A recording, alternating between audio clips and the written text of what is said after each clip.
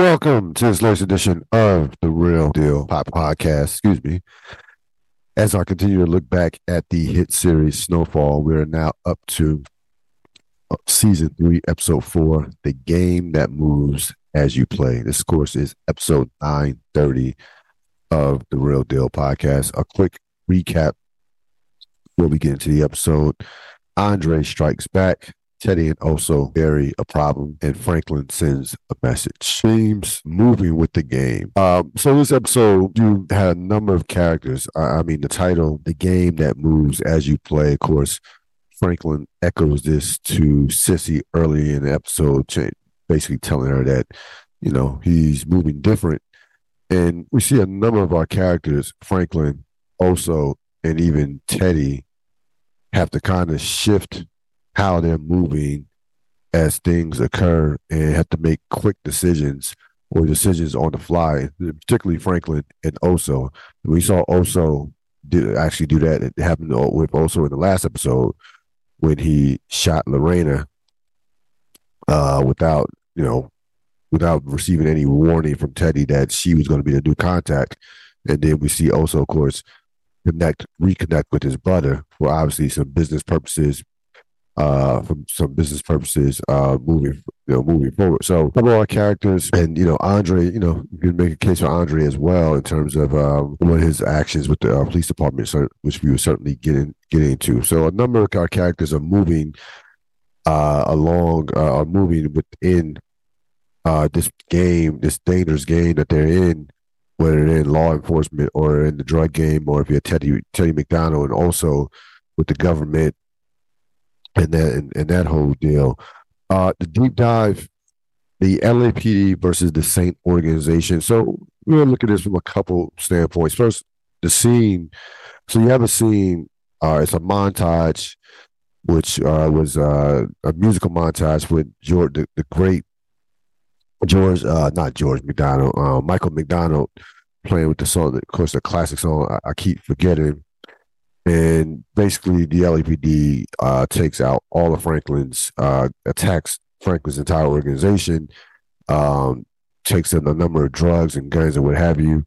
During this montage, we see them taking arrest Fatback. We see them bust in Louis and Jerome's house as they're having sex, and almost killed Jerome after he punched a cop. So this was obviously a personal attack. Not only from a standpoint of this, this is a lot that certainly had to do with Andre and what he's trying to accomplish against Franklin. But the bottom line is this has kind of been the history of the LAPD. You look at organizations; they've had a number. They've had a number of organizations over the history of the LAPD in terms of having a militaristic type, movement, as far as like groups like Crash, which was an anti-gang unit that started in like 79 and ran through up until like 2002. And there's been, you can do the research on on your own time. Of course, there's been a number of corruption cases in history within the LAPD in general. And you look at this scene, and look at some of the language that was used during not only this scene but during this episode when with the cops talking about Franklin and talking about his organization. I mean, you had one cop, Nix, who almost choked Jerome to death. Basically, called him, say to Andre, hey, I can't, at least you're one of the good ones. I can't believe that you live amongst those, those animals. You hear the term, thugs used. So listen, this has been going on since the beginning of time. We talked about this in past podcasts about slave patrols, about how police departments would, the origin stories of how police departments were formed and organized. And this has been going on forever. And there is not a more notorious police department in the country than the LAPD. Like the LAPD. So I thought the show, how the show depicted the LAPD was pretty much on point throughout the course of the entire run of the series. And of course, you see again during this particular scene, now, yeah, Jerome did punch a cop and uppercut him after the cop, as one of the cops put hands on Louis, which probably in today's in 2023 probably would have got him killed. Um, but this sets off the scene basically sets off an entire, you know, us versus them type mentality as far as the community um, versus the police. Whether and part of the community during that particular time, of course, were you had drug kingpins and drug organizations that were created, like with the Saint organization, Franklin Saint, that were created because drugs. Those communities in LA and other communities around the country, of course, were flooded with crack and cocaine. And there was, and that's how this was part of this was created. So we'll we're going to talk about talk about this some more as we talk about the best scenes. But in this particular scene, this the Andre uh, versus Franklin, the LAP versus the Saint organization goes to another level because now choke Jerome out. You take you take a number of his businesses, not businesses, but you crack down on his.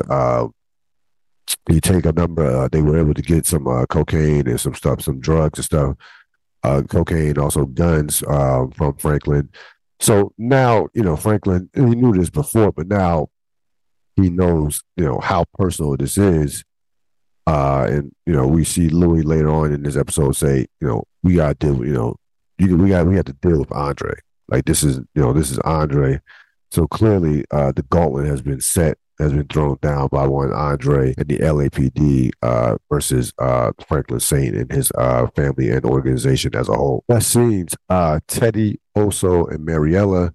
This is, of course, following the killing of Lorena.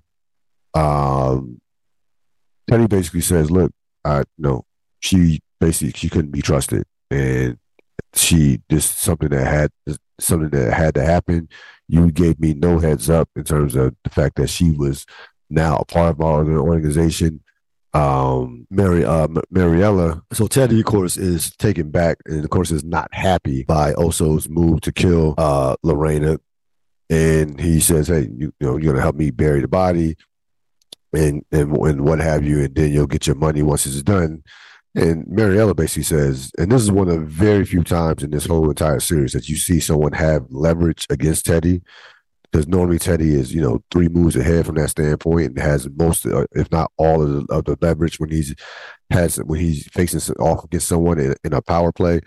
But Mariella says, "Look, no, you're gonna give me my money, because I have the land and the routes that you need." So it's a case of he actually needs her more than she needs him. So she says, "Hey, this is not my problem. You fix it. I'm going about my business." And Teddy and Oso are of course forced to take care of Lorena's body, and we see that take place during the latter part of this episode. Melanie and Andre at the gun range. This is a very, very important scene. A lot of foreshadowing going on in this scene as Andre is teaching Melanie how to shoot. Melanie, I misspelled Melody. That's not how you spell the character's name. Melody is questioning her dad and what he does as far as being a cop. This scene followed them raiding Jerome and Louis' house, and of course almost killing Jerome and breaking up all this shit in their house. So Melanie basically says, "I thought you were, did this job to protect our community and protect our people."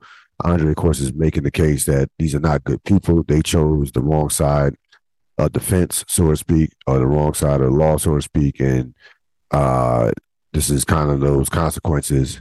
And then she questioned him about why didn't he stop what happened to Jerome, and he basically, didn't have much to say after that. He's conceded that her and Franklin are going to see each other, Basically said that when he says that, I know you two are close and nothing I can't do about that. But, he's basically also telling her that this is how it's going to be moving forward in terms of, what has to happen to take down their organization. Again, great scene as she's teaching her how to shoot. The whole, father daughter dynamic is there. I mean, despite the despite you can tell how close they are, but she does question him and does bring about some good points about him as a cop, especially as a black cop, standing pat as a bunch of white cops beat the hell out of a black man and almost choke him to death. And we see this run rampant in the police department. Where you have black cops who stand pat as something like that is going on for much less than what for much less than what Jerome did to that cop, like for much less. And you can question I just wonder, but we can also wonder about the mentality that goes into that. If you're a black cop and you're seeing another gang of white cops and what have you attack other African Americans, men and women, and we've seen a number of these situations take place, especially over the course of the last 5 to 10 years, as social media has become bigger and everything seems to be on videotape.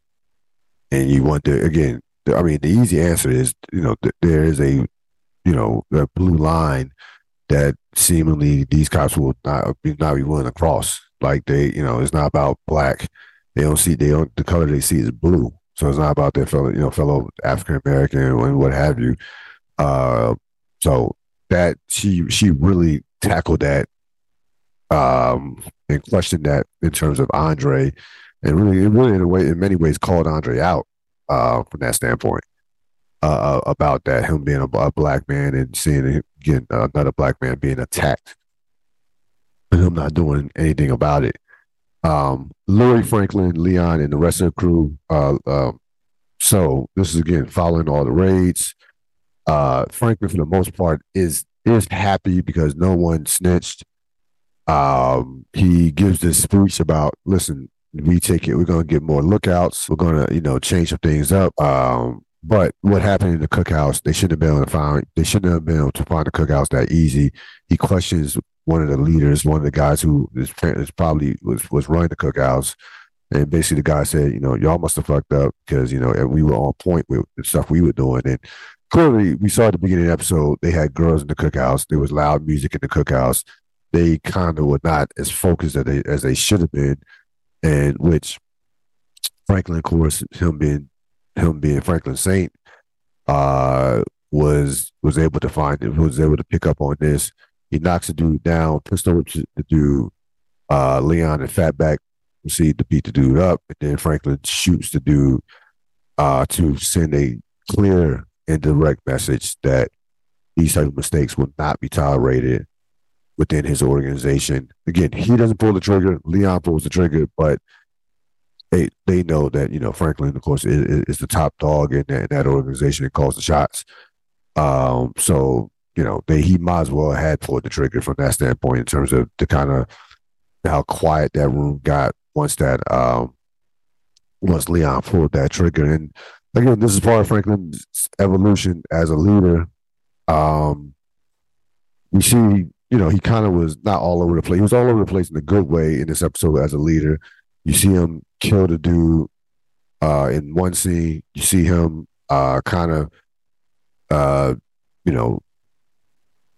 we know Leon are tight, but they hadn't spent a lot. They seemingly hadn't spent a lot of time together as far as just kicking it. You see him, spend a night with Leon as they go, do some teenage stuff with chasing girls and Melody and go skate. So, and so you see him do kind of keep people within at bay, but also know how to kind of keep people happy and loyal.